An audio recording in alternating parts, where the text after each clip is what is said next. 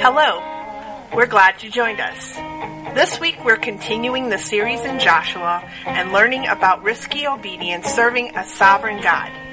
Listen now as Pastor Lucas explains.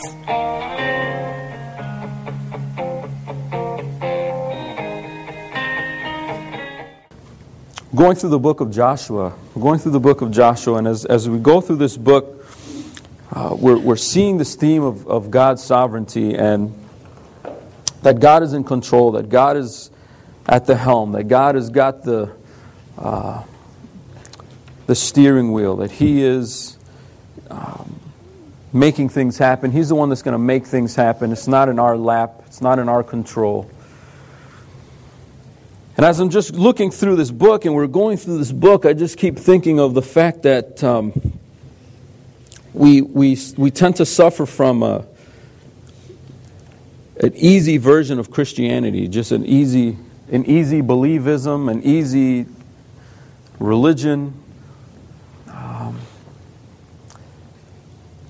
As you look through the Bible, it's not supposed to be easy. You know, God calls us out to do difficult things, like what we just saw on the screen, these words we just sang together, even if it cost me everything. You know, as I sat there singing that, I was thinking, really? Really, if it cost me everything? You remember Peter? Yes, if it cost me everything, I'll follow you. Are you sure, Peter? Because you like to talk a big game. I will die for you.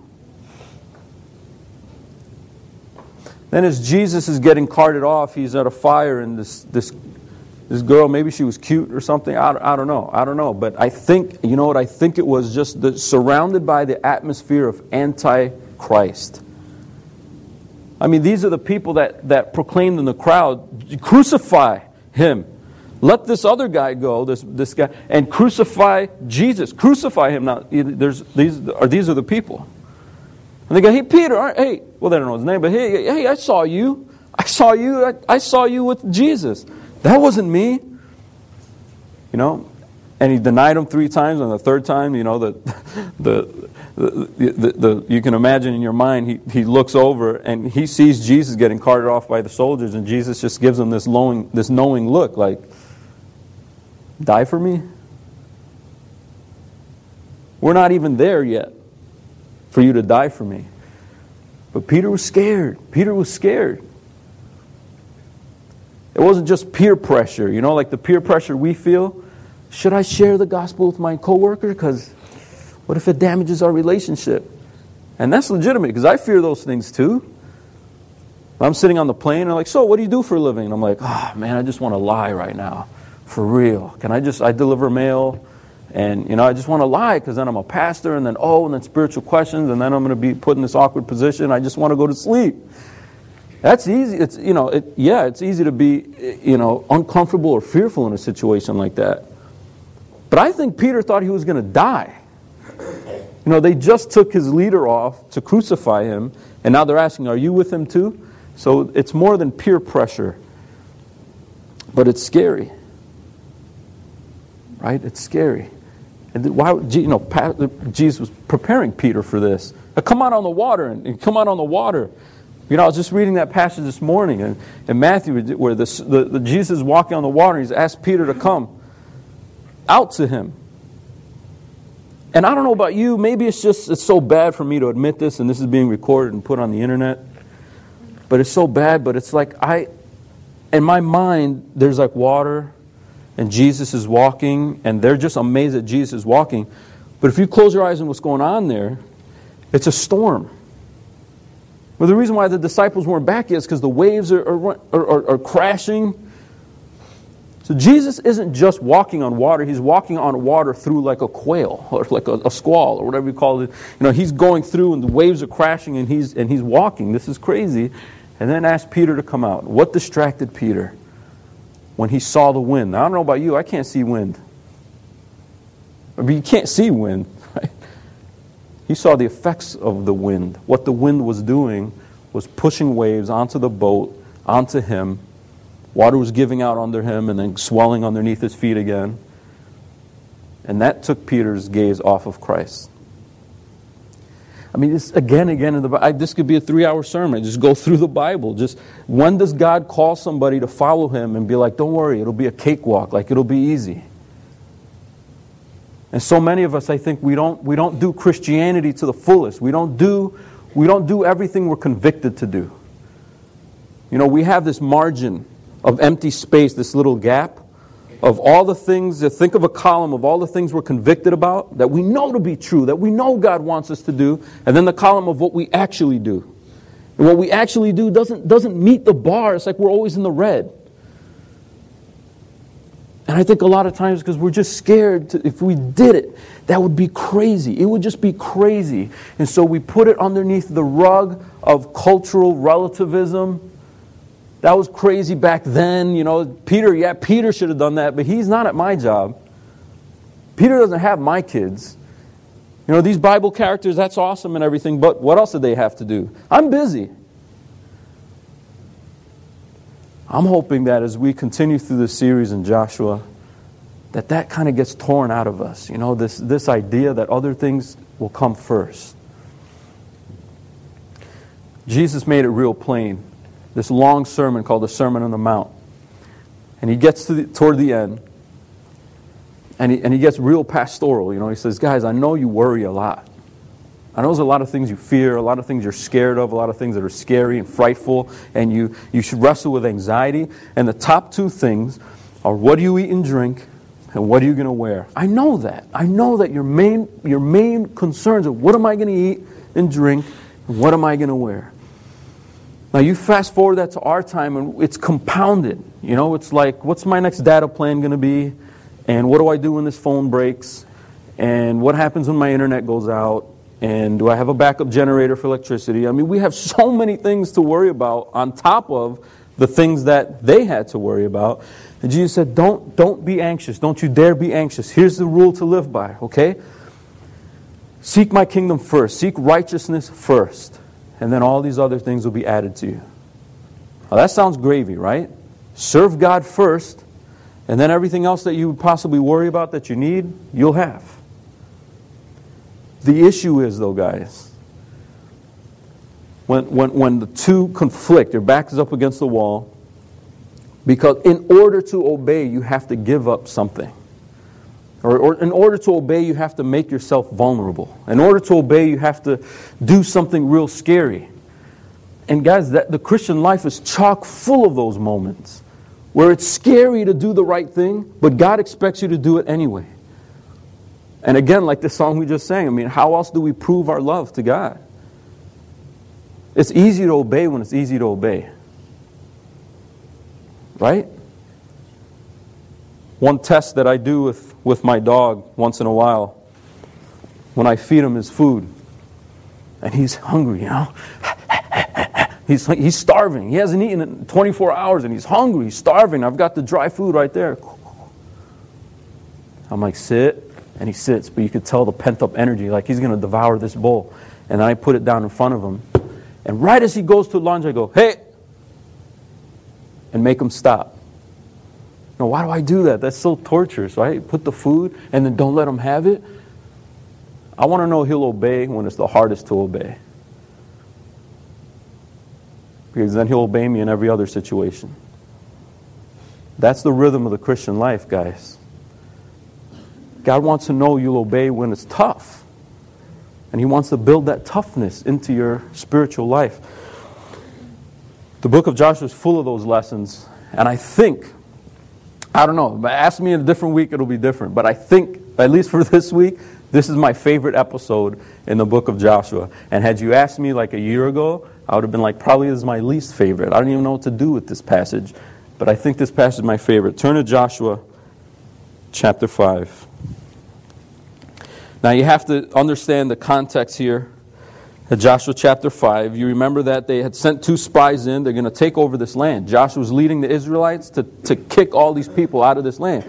But these people aren't, innocent bystanders. I mean, they're a wicked group. A lot of sin. Their wickedness has risen up to God and has incited His wrath. They are warriors, they are fighters. And the two spies are protected by a woman named Rahab, come back and say, we were barely saved by this prostitute, basically, named Rahab. But the people are scared. The people, they tell us that they're melting in fear. They are afraid of us.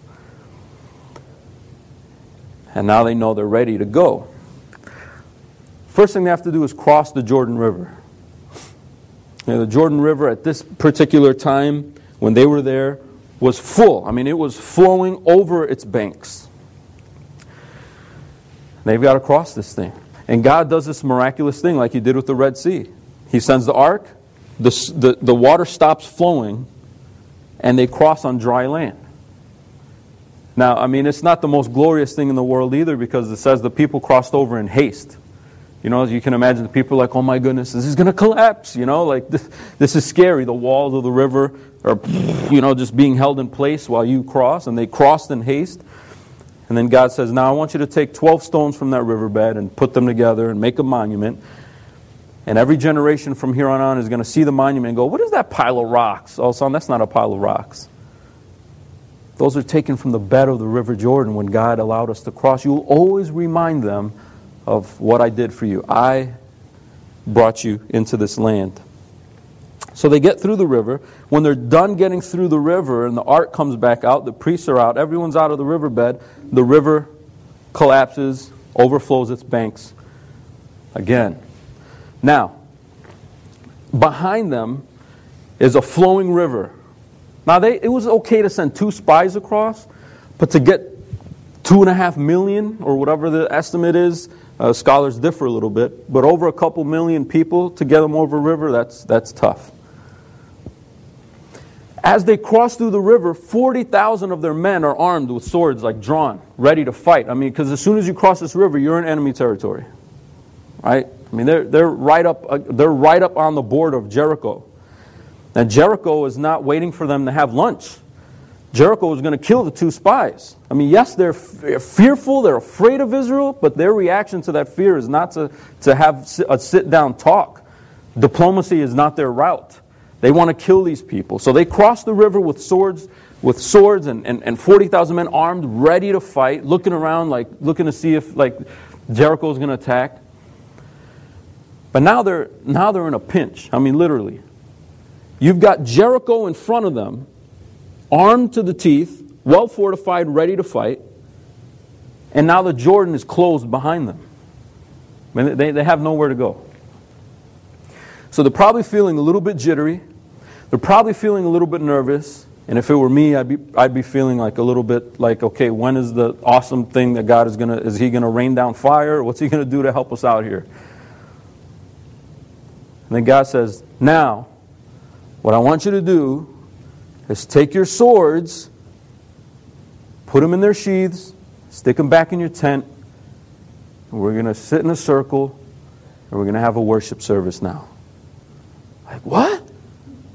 A worship service? It gets worse. Okay, let's read in chapter 5.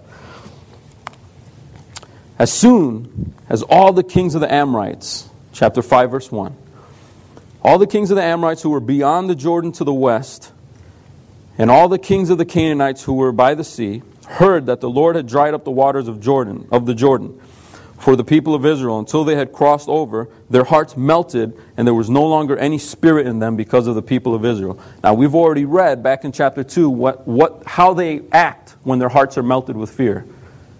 They don't hide in the closet going, they want to kill. They want to kill the Israelites as soon as they can. We learned that in chapter 2. Now, verse 2. At that time the Lord said to Joshua, Joshua, make flint knives and circumcise the sons of Israel a second time. So Joshua made flint knives and circumcised the sons of Israel at Gibeath Haraloth. Now, what's the last thing you would want to do to prepare for a fight? I think the last thing you'd want to do to prepare for a battle is maim yourself. Now, I don't want to get graphic. You all are adults. You know, or you're old enough to know what circumcision is. This is painful. They don't have anesthesia. They're not getting them drunk to do it, and they're using flint knives. This isn't surgical steel. And adults, okay, fully grown males are being commanded to get circumcised. Now, it's bad enough to go, like really? But on the eve before going into battle? We can't run. The Jordan is behind us. Jericho is this well-fortified city. We can't just march in there. But they can sure come out and attack us. And what if word gets out that we're sitting in our tents bleeding, recovering? And I don't know about you, but that just sounds crazy. I mean, that's just crazy. That's the worst battle strategy you could possibly ever imagine. Well, why do they have to do this? The author really goes out of his way to explain why. It's almost, I don't want to say too repetitive because that makes it sound like, obviously this is inspired and it's emphasized for a reason. Verse 4, this is the reason why Joshua circumcised them. All the males of the people who came out of Egypt, all the men of war, had died in the wilderness on the way after they had come out of Egypt. Though all the people who had come out had been circumcised, yet all the people who were born on the way in the wilderness after they had come out of Egypt had not been circumcised. For the people of Israel walked 40 years in the wilderness until all the nation, the men of the war who came out of Egypt, perished because they did not obey the voice of the Lord. The Lord swore to them that He would not let them see the land that the Lord had sworn to their fathers to give to us, a land flowing with milk and honey. So it was their children whom He raised up in their place that Joshua circumcised. For they were uncircumcised because they had not been circumcised on the way. I mean, he said it over and over and explaining why. When Israel was rescued out of Egypt, they get into the wilderness. And they're supposed to take this land, but they send 12 spies. 10 of the 12 come back and go, oh, they're too big, they're too this, they're too that. Looking with human eyes, looking at what they could do with their swords, with their height, with their stature, with their numbers. And they said, this is impossible. And God didn't go, oh, guys, I just want to cuddle you right now. You didn't know I could do it?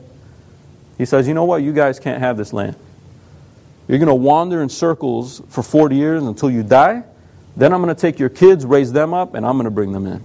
However, while all that was happening, God never had the kids, the new generation, they never went through circumcision. Now, this wasn't just like a religious rite. This was part of the promise. Now, God likes to do signs with His covenant. Remember when He told Noah, Noah, I'm going to make you a promise. I promise I'll never flood the earth again. And as a sign for that promise, I'm going to put something in the sky. What was it? A rainbow. Right? So anytime you see the rainbow, you're reminded of God's promise, the sign of the covenant that He made.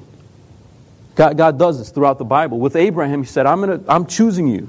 I'm choosing you to be the forefather of a great nation of people, and through that nation I'll bring the Messiah. So from your seed, I'm going to have another seed, who has another seed, who has another seed, on down the family tree, until we get the Messiah, the promised person that I promised in Genesis 3:15. And the sign for that promise, the sign that a seed will come that will be the Messiah, is circumcision. This generation hadn't been circumcised. There's something missing. Remember that margin of obedience I talked about? They were in the red. They weren't what they were supposed to be. And God says, I know your concern right now is how many swords do we have? How many guys are able for battle? How are we going to breach that wall? What else can Rahab do to help us out? I mean, I know you guys are thinking in terms of strategy, in terms of what you can do, in terms of what you can pull off. But that's the last thing I want you thinking about. What I want you thinking about is how you can obey. This is why your fathers didn't make it into this land, guys. This is why your fathers didn't make it into the land that I promised them, because they disobeyed. So we're not going through this again. You need to obey. You weren't circumcised, and now you have to don that sign of the covenant, because the covenant is more important than a battle strategy. Worship of me is more important than what you can do or bring to the table. And so Joshua does it. Verse 8. When the circumcising of the whole nation was finished. I mean, they didn't do it in parts and pieces. Well, let's circumcise like a third so that we have 2/3 ready to fight in case we get attacked. No, all of them. All of them. Generals, captains, colonels, lieutenants, sergeants, privates, archers, swordsmen, horse riders. I mean, every single person, rank, was in the tent hurting. When the circumcising of the whole nation was finished, they remained in their places in the camp until they were healed. And the Lord said to Joshua, "Today I have rolled away the reproach of Egypt from you." And so the name of that place is called Gilgal to this day. I just find it interesting that he said, before we can move forward, we've got to take care of something in the past. You know, before we can move forward in victory, you've got to take care of something that's glaringly obvious to me as your God. And you guys kind of got used to it. You know, when you were a kid, you're like, how come I didn't get circumcised? And then, but somewhere along the way, you just kind of lost the connection between the covenant and me and how you belong into the covenant and all that kind of stuff. And somewhere along the way, you just kind of forgot. And here you guys are ready to charge into battle in my name, but I can't be behind you yet. There's a fly in the ointment, you know, there's a stick in the mud. There's something wrong here that needs to get fixed before we go forward. I mean, isn't that just like God? I mean, we're concerned about things and events. God is just concerned about making sure things are square with Him. Making sure things are square with Him.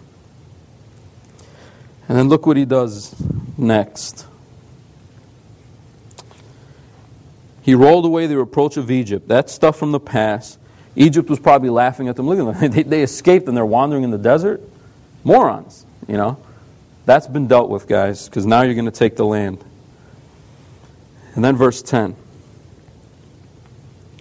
While the people of Israel were encamped at Gilgal, they kept the Passover on the 14th day of the month, in the evening on the plains of Jericho. And the day after the Passover, on that very day, they ate of the produce of the land, unleavened cakes, and parched grain. And the manna ceased the day after they ate of the produce of the land. And there was no longer manna for the people of Israel, but they ate of the fruit of the land of Canaan that year. As they wandered in the desert, they were living off this manna stuff, this bread that came down. And He goes, now you're ready. Now you've been circumcised, and you celebrated Passover. Now you're ready to take that land, and it's already yours. You're already eating off the land. You're already eating off the land. It's yours. It's done. They're still thinking, how is it done? I mean, the walls. We haven't fought yet. The strategy, the plan. What's the plan here? Joshua's like, I'll tell you when God tells me. Joshua's probably thinking like, Lord, what's the plan? And God is like, the plan is to take a knife and maim all your soldiers. I mean, how's that a plan? It's not a plan. It's worship. It's not a plan. It's God first. Well, how's everything else going to work out? God is saying, this is what I'm trying to teach you, Israel. I'm trying to teach you. I'll work it out. You didn't cross the river. I got you through the river. You didn't use your ingenuity to build river crossing boats or ropes to haul each other across. I just split it in half. So what I need you to be concerned with is the things that concern me. When you're concerned with the things that concern me, then I will take care of the things that you think are going to be roadblocks for you. The things that cause you to doubt, the things that cause you to worry, the things that you're scared to do. Now, what I find amazing about this passage is that the hardest thing Israel had to do, God did, He worsened it. It wasn't just, we're going to go attack the Amalekites, the Amorites, or whatever. He's saying, you're going to cross the river, then I'm going to use the river behind you as a border so you can't run. And before you go and attack, you already feel outnumbered, you already feel scared. I'm going to maim all your soldiers. And instead of going over a battle strategy and looking for holes in the wall that you could breach at Jericho, you're going to sit around a table and celebrate that night. From years, decades ago, that night when the angel of death passed over and you were protected because of the blood of an innocent lamb that you put on your doorpost. I want you to think about that. Not a battle strategy. Not the walls of Jericho. I want you to think about the blood of a lamb that was spilt so that you could live.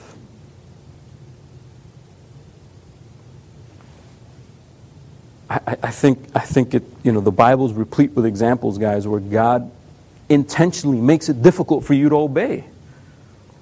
I mean, He's not giving them the exact answers on how He's going to give them the land.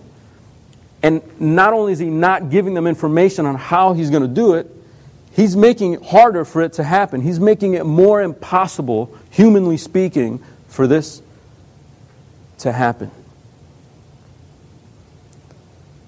Now, I think in other circumstances, maybe off in the wilderness when there's no enemies around, Passover was fun.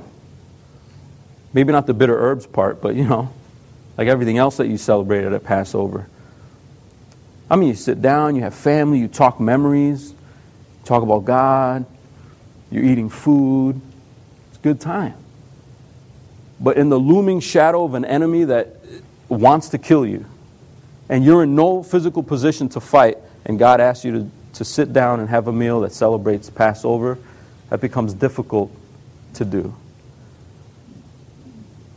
You know what's hard about preaching this message? I ask myself, what situations do we find ourselves in where it's risky to worship? Like, are you having as hard a time coming up with that application as I am? That's hard, right? We immediately got to think of our missionaries in China, our missionaries in Korea, our missionaries somewhere else. No, you, me. When do we find ourselves in a risky position where we go, ooh, I should do this, but that'd be really hard to do. That's kind of scary. Let me get in a better situation first and then I'll obey. I don't think it's so much that it's hard to think of an example. It's just when we think of our examples and compare them to the Bible situations, we're like, ooh, that's kind of... it's hard to admit that we're scared of these things. It's hard to admit that the things that are hard for us to do, because when we think about it in a church context and we're sitting here and there's a preacher and we've got the Bible and we're all together and stuff, we're in our holy huddle, it's easy to think about, well, yeah, I get it. But then out there are things that rattle us. And we don't, this margin starts to grow and we go deeper into the red because we're scared to follow through on the things that God is calling us out to do. He calls their attention to two events. One, circumcision. And two, the Passover. Part of the reason why we have to try to connect the pieces with how it's relevant for us today is because we really don't do either of those things the way they did. Now, it doesn't mean the same thing. We're not a Jewish community. We're not, looking for a long-expected Messiah. And we're kind of more in retrospect. But we have to think of it in terms of what God is calling their attention to. He didn't say, I want you to go through the camp and break everybody's left ankle. He didn't say, I want you to go through the camp, and temporarily blind everybody. No, it was symbolic. It was something that was worshipful and something they were supposed to be doing. The timing of it was scary, but it's something they were supposed to be doing. And just the timing of it made scary. In another circumstance, it'd be maybe easier to do. Getting circumcised as an adult is never easy, but at least as a baby you don't remember it. And it was supposed to be 8 days old, the babies, when they were circumcised. So God sort of intentionally held this off to just give it bad timing. And then the Passover. It's not just a meal. He didn't say, no, I just want you to get together and have a fiesta. He wants you to get together and celebrate Worship me.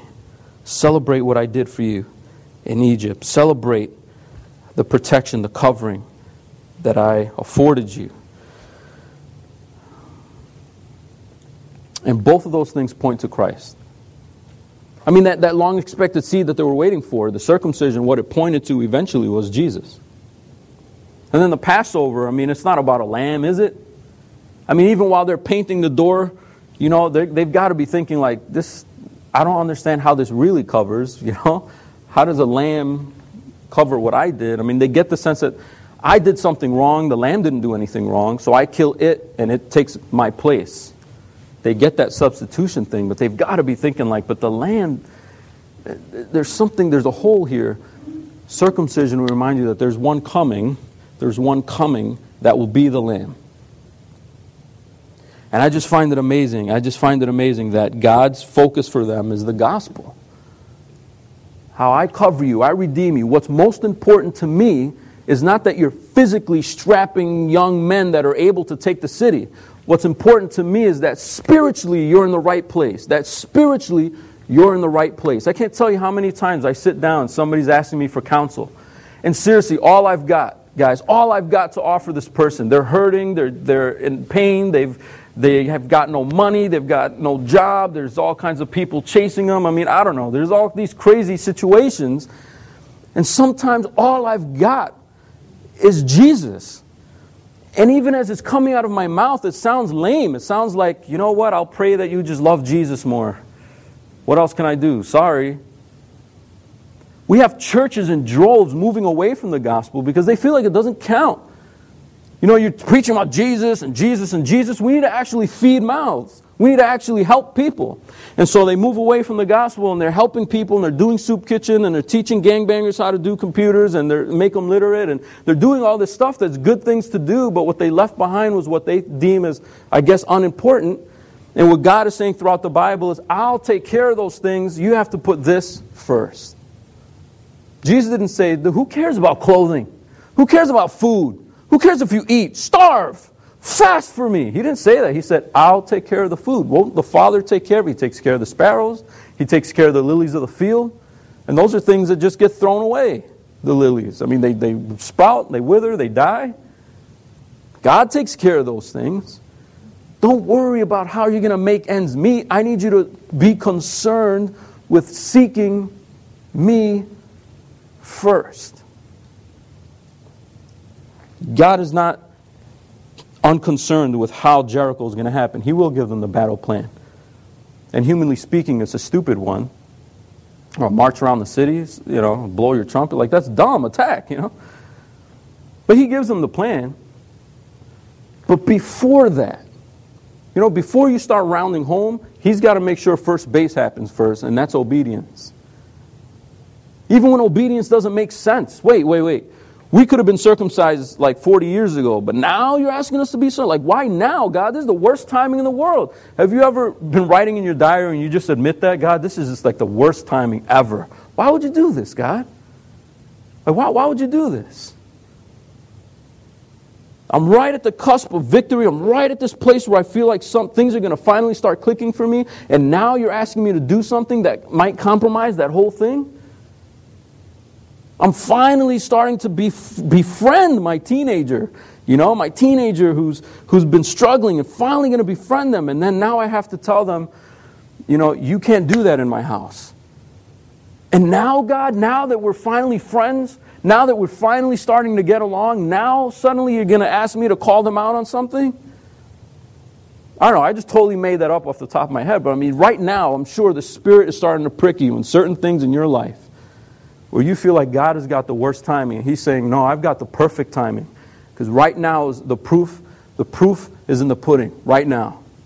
Here's where the rubber meets the road. Not when it's safe, not when you're out in your little, huddle at church where it's safe to tell everybody how awesome you're going to sacrifice for me. But when it really seems like it's going to hurt to do it. When it's really difficult to obey, that's when he wants to make sure that you put him first. That you put Jesus first.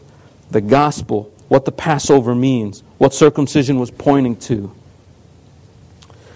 I have one application that I want to put out there. And I really wrestled with it. This is a week where I didn't so much wrestle with what does the passage mean. Sometimes I get stuck there. And I just come in the kitchen pacing back and forth. Tina's like, what's wrong? And I'm like, I'm stuck on verse 3. I don't know what it means, That wasn't this week. This week was like, get it. I got that. Oh, I love that. That's great. Wow, circumcision, that's crazy. Who would have thought of that? I mean, I'm loving it. It's the application part. And I want it, if I flip out an easy one, like a situation that most of us, probably none of us will ever be in. If you're ever in this foreign country where they hate the gospel, they find out you're a Christian, and they hold a spear to your throat, and they ask you to deny Christ, don't do it, guys. Now, half of us who are honest will just be like, right. I just hope that just never happens. All of us will, yeah, spear to the throat, sure. I'm never going to that place. I mean, that's not real. We don't do that. All right, flip out an easy one, or it's like, guys, next time you're being asked to lie, just don't cheat on that tax form. And, there's one that I feel like the Lord's been pressing on me. And I think for most of us, we really don't necessarily struggle with this. But I just want to put it out there because I think it's one that's clear. And I think it matches the passage pretty well. What's going on in this passage? Okay. They're supposed to step out and do something for God. They're supposed to fulfill the promise of God. For them, it was taking a city. But it was a promise that God had given them and a mandate. I'm promising this to you, but I'm also telling you, go and do this thing. I'm mandating this thing. As they go to do it, He puts them in the scariest position in order for it to happen. In other words, it's going to look like compromise. You're going to have to say, okay, I really want to, see if we can sharpen our swords here or something, or see if we can make a few extra arrows. We don't even have bows. Can we make bows? Does this land, are there trees? We can make bows. We have a few days. We could do it real quick, but if Jericho comes out and attacks, we have to hurry up. Can we do that? I really want to do that. And He's saying, when you most want to do that, that's when I most want you to concentrate on worship. And worship was a community thing. They all got circumcised together. They all had to stay in their camps together. They all got to heal together. And then Passover was intentionally and deliberately a community thing. You're all going to get together, sit around the table, and share that bread, and share that cup, and share those herbs, and share that lamb. And you're going to share this worship session together. Then they're ready to do what God has commanded them to do. As a church, we're not Israel, but we are God's people. We've been grafted into this plan. And this plan now is that God wants us to, go into all the world with the gospel. He wants us to promote the gospel. I mean, why are we sitting in the theater, guys? Seriously, why are we sitting here? I hope that none of you are like, gee, Lucas just wants to be cool and do something different. He likes change. No, it's because we're trying to reach out to people. Why are we going back to the church? Because now we feel like that's the better. We're trying to figure out what's the best way to not just be about ourselves. Right? That's the bottom line. What's the best way that while we worship, we never want to compromise worship. We might meet in a theater, but we're never going to, let's just not have preaching. No, we're never going to compromise the essentials of what worship is.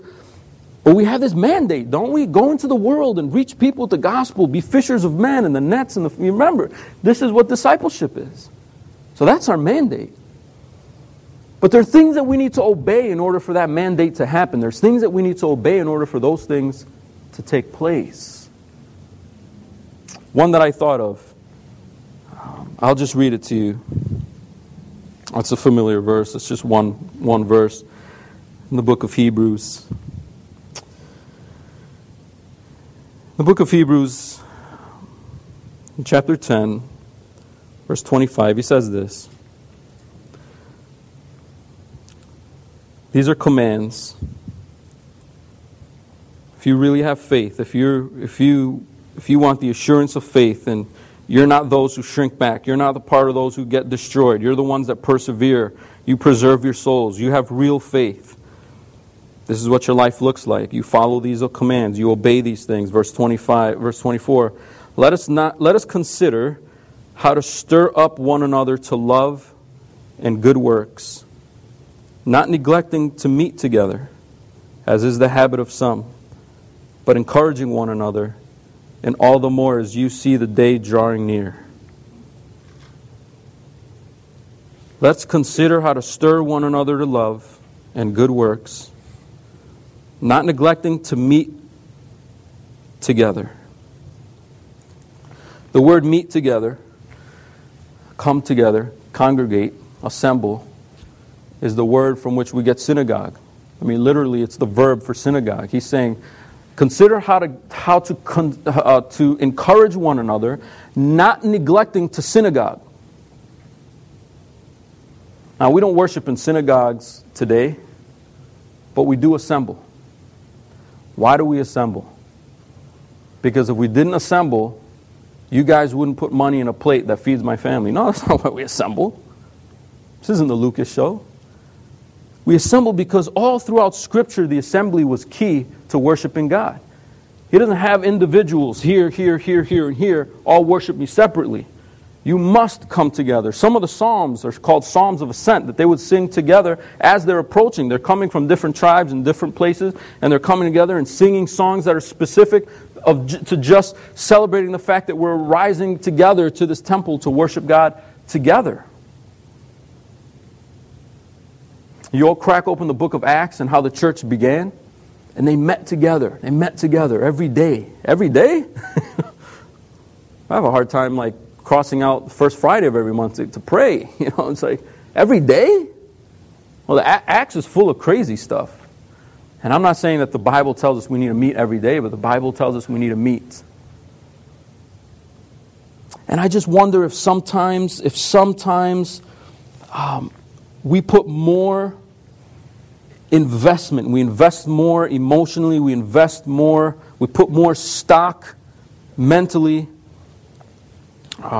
physically into baskets that aren't the assembly, the worship together. We know that if we don't show up on Sunday, we're not going to get stoned. Back in the Old Testament, if you broke the Sabbath, you'd get stoned, you'd die. And now we're under grace. We're under grace, and we know that. But never do we see that it's like, okay, you don't have to, you don't have to get together.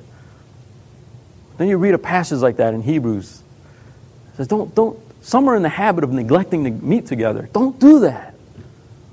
And he's not just coming up with just random footnotes. This is in the heart of the book of Hebrews, and he's saying there's real faith and there's fake faith, guys. This is all throughout. Hebrews has 5 warning passages of warning you. Don't fall away. Don't be this people that you kind of come, you get excited about God for a little bit, and then you disappear, and you're like, where'd that person go? The church is full of those people.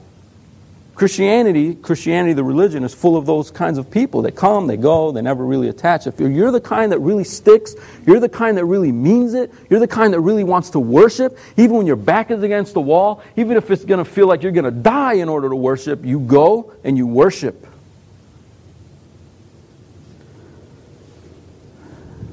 Not neglecting to synagogue together, not neglecting to meet together.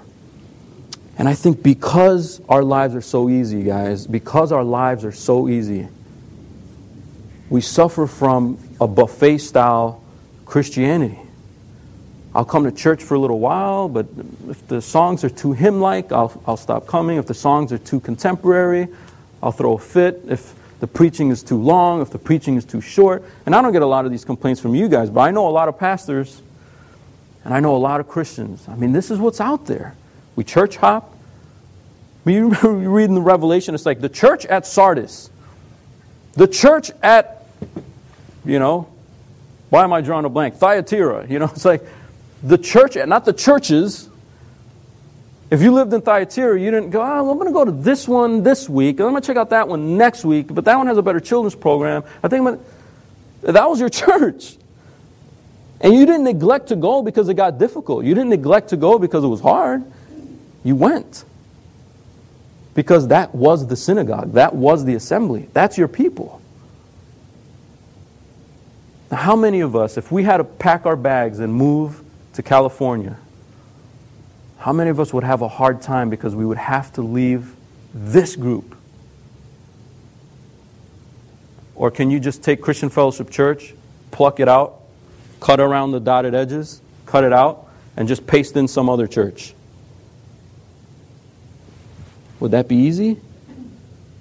You see, what stock do we put in the assembly, the meeting together, the coming together to worship? What stock do we put in that? Because the Bible puts a lot of stock in that, guys. A lot of stock in that. So we live in a day and age, we live in a society and a culture now where soccer comes first. You got to put your kids in soccer. You got to put them in a soccer league. What would all their kids' friends think? What would all the kids' friends think if they weren't playing soccer? Your kid has a natural ability. When he plays soccer outside, he's really good at it. Let's buy him the shin guards and the cleats. And let's go out there. I'm using soccer because I don't know any of you that actually do. But an example, right? I've got to put my kid in soccer. What will my own son or daughter think of me if I neglect them soccer? And look, it's not every Sunday. They only have soccer games once a month on Sundays. What's the big deal? That's a good question. What is the big deal? What's the big deal missing church? Just listen to the sermon online. Until you look in their window and you go, ooh, he went 50 minutes that time. I listened like 3 weeks ago. I don't know. No, we got the online sermon now. Oh, tell me what happened. We already disrespect worship. You know how many people just come in late because the songs are just the intro part? I always feel bad for worship leaders. Like, they're just the intro. As long as you make it for the sermon, you made church. What? When you read through the Bible in the assembly, it was like it's all about songs. Like the biggest book in the Bible is Psalms. It's like full of songs, not sermons. But my kids got soccer. My cousin's in from town. Haven't seen him in a long time. Oh, I got up late. Saturday was really late. Why? What happened? Oh, this party at work. And if you don't go and network and kind of rub shoulders with people, you're kind of like putting yourself in a bad situation at work, so you got to stay up late on Saturday. You guys are meeting at 9:30, whatever. Now, out there in the world and in a culture where church has become something you can kind of cut and paste, somebody ticks you off or whatever, you could just go to another one because there's 80 per town of 10,000, I mean, it's easy to start discounting the importance of congregating together. But when we look at Scripture, that's something that God says obey. Get together. It doesn't have to be Christian Fellowship Church, but find a place. You find a place and you say, this is my assembly. This is where I'm going to synagogue, guys. And when that little kid looks at you with sobbing eyes, like, how come I can't be on the soccer team? Because that soccer league compromises Sunday, son. That's why. Can we raise up a generation? Now I know I'm going to step on some toes. I don't know all the answers. But can we raise up a generation that chooses careers based on the ability to protect Sunday worship? I want to be this particular kind of person. Well, they work Sundays. I know, that's going to really stink. But what are you going to do? I really like this job. And I don't know all the answers. There's a book called In His Steps. Renato, do we have that in the library still? Did we have that In His Steps by Sheldon? We might even have this book at church. Okay, I think we might even have 2 copies. We have these box of books that we have at church. A lot of them are up on the shelf downstairs in the lower level. Now, I'm not going to tell you that this is like a blow-you-away book. You got to read it. It's a page-turner. I don't know. I read it and I'm like, oh, okay. But this is where we get the WWJD thing from. What would Jesus do? And in this book, there's a community of people, and they say, okay, what if we actually just asked ourselves before we did anything, what would Jesus do? What would that look like? This one guy works for a newspaper, or he owns a newspaper. I can't remember exact details, but he starts turning down pieces. I'm not going to print that article. Why not? That compromises my faith. That's why. I can't print that. And the book goes on with all these tension, all these different people, where they start asking themselves, what would Jesus do? And when they think of what the actual answer is, they realize they're going to lose friendship. They might lose a job. They might lose face with somebody. They might be embarrassed. I mean, it's difficult to do the things that God calls us to do. It's supposed to be difficult. Not all the time, but oftentimes God makes it difficult, intentionally makes it difficult to see the proof of our love for Him. To say, I love you, God, more than my cousin from Missouri or whatever. I love you more than soccer. I love you more than football games. Remember before DVR, before VCR recordings, I remember when I was real little, the preacher would have to stand up there and talk about football all the time. Because people skip out of church for football, people skip church for football. Have we grown spiritually, or has the DVR just been introduced into our Christianity?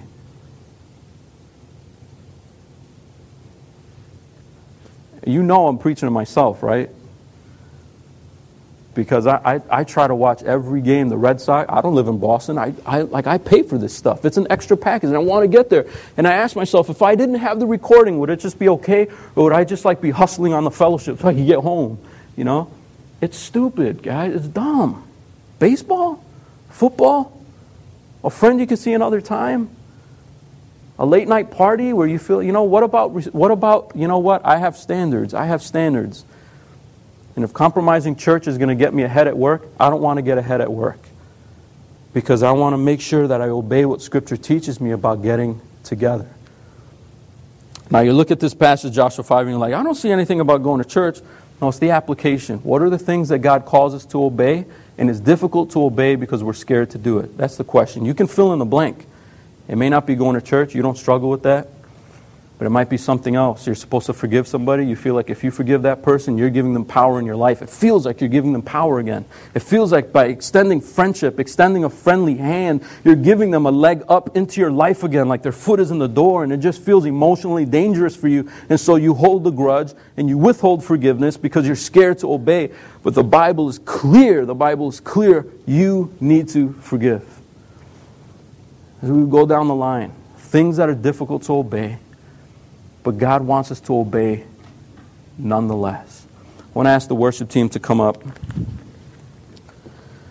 And the ushers are going to come and pass the baskets. If you're new here, don't feel obligated to give.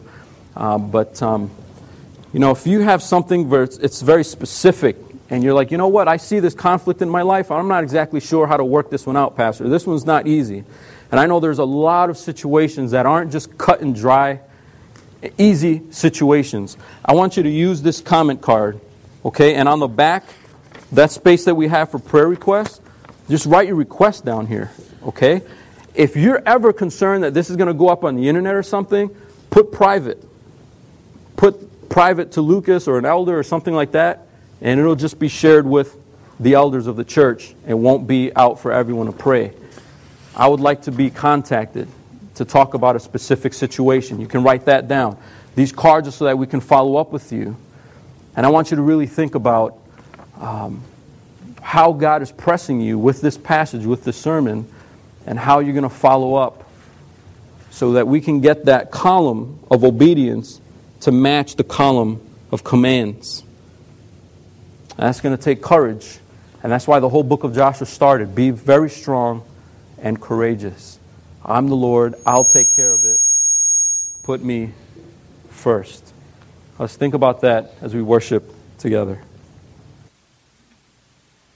These that are difficult to give because I face a lot less of the real world problems that my brothers and sisters in this room face.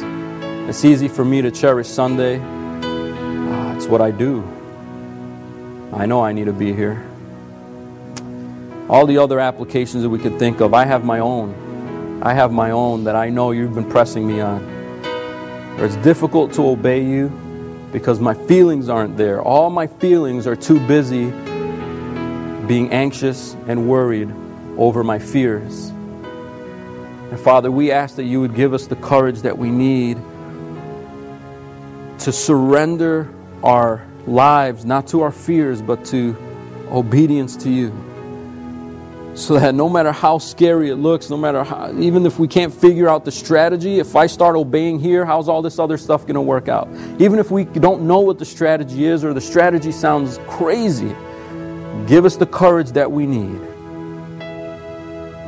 to obey you now, in the moment. And we ask that as we seek you first, you will add those other things unto us as you promised. And we pray that you would send us with courage and boldness so we can live obedient lives in worship to you. And that we wouldn't do these things just out of obedience, but you would give us a passion and a love for you. So we're so in love with you, we're so enthralled by you, we're in such awe of you, that we have no real choice but to give ourselves wholly and fully in submission and obedience to your word. Help us to be radical enough that if we were to wear those WWJD bracelets, that we would thrive. That we would thrive thinking how Jesus thinks, how Jesus acts, what he expects of his people. Thinking of that first. Help us to do that well by the power and might of your Spirit indwelling us, Lord. And we pray it in Jesus' mighty, authoritative name. Amen. Amen. This has been a presentation of Christian Fellowship Church of Itasca, Illinois.